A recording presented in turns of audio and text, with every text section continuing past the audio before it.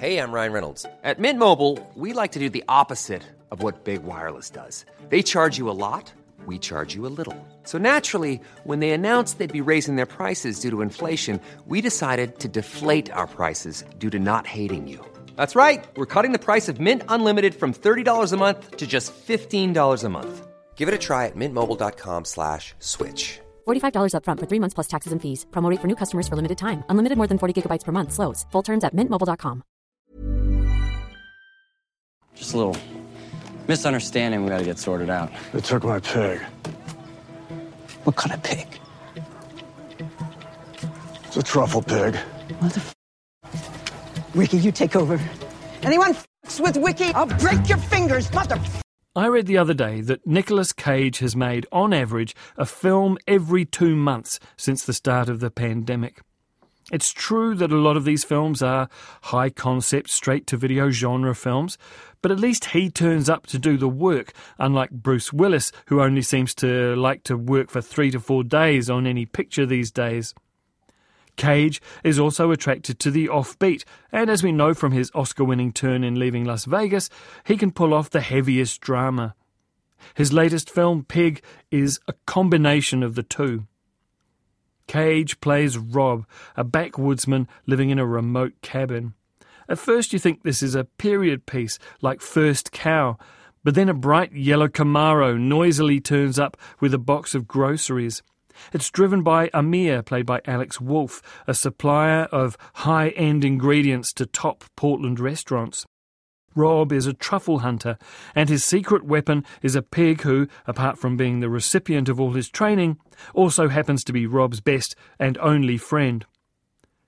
Not long after, the pig is, how do I put this, pignapped in a daring late-night raid which leaves Rob badly beaten, but determined to get him back.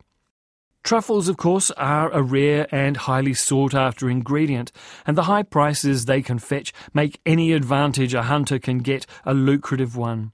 The truffle hunters of Oregon are evidently protective of their turf and their methods, and like so many businesses where high rollers like to splash cash around, organised crime is not often far behind.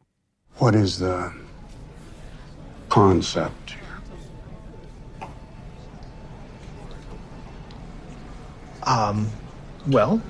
We're interested in taking local ingredients native to this region and just deconstructing them, making the familiar feel foreign, thereby giving us an even greater appreciation of food as a whole. This is the kind of cooking you like? It's cutting edge. It's very exciting. Exciting.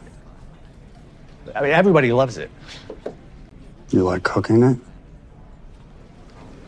Absolutely. Derek, what was it you always used to talk about opening and wasn't at a pub?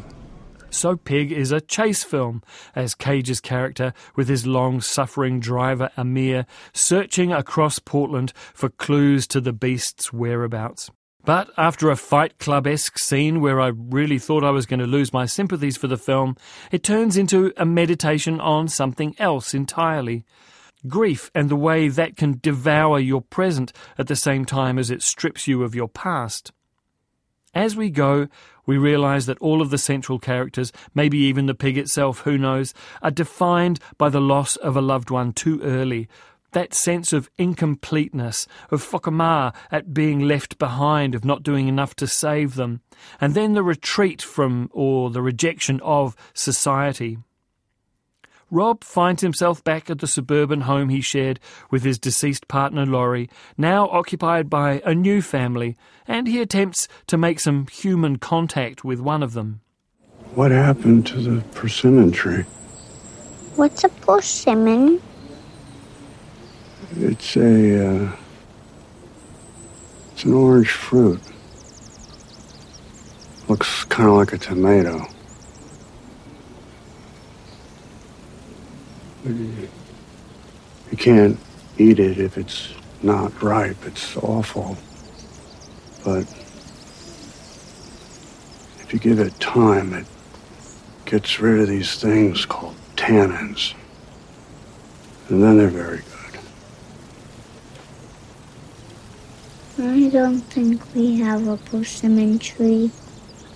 No? It's okay.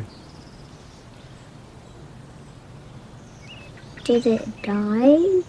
It turns out that Rob had been one of the great chefs of Portland before his loss, and another unexpected turn the film takes is into food porn, those close-up shots of food preparation and plating that make you wish you'd eaten before you went to the pictures instead of putting it off.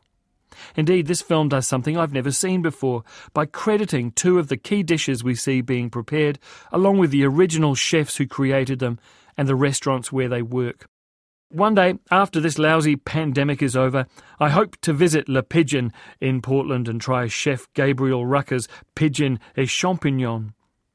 But the film is also scathing of modern trends in cuisine, in favour of authenticity and tradition, values that Rob feels like he is the only one still holding on to. Cage's Rob is a forlorn but stubborn figure throughout, and you have to wonder why his character would spend the night at Amir's upscale apartment and not avail himself of a shower to at least wash all the blood off his face.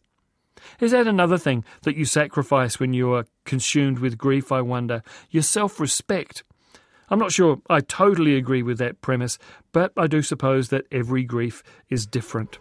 My son means well, but he's not cut out for this business. It'll eat him alive. I mean, he'll be okay. I'll find him a nice desk job, something out of the way. That's really where he belongs. I don't care. You know, he told me the first day that he met you. It was actually sweet. And I didn't think the business would take off, but here I am with egg on my face. But I think now it's time for somebody who knows what they're doing to take over. I want my pig back. Yeah. Pig is rated M for violence and offensive language, which coincidentally is exactly the same rating as Free Guy. But I can assure you that the impact on viewers of the violence and offensive language in each movie will be completely different. Pig opens in select cinemas across New Zealand this weekend.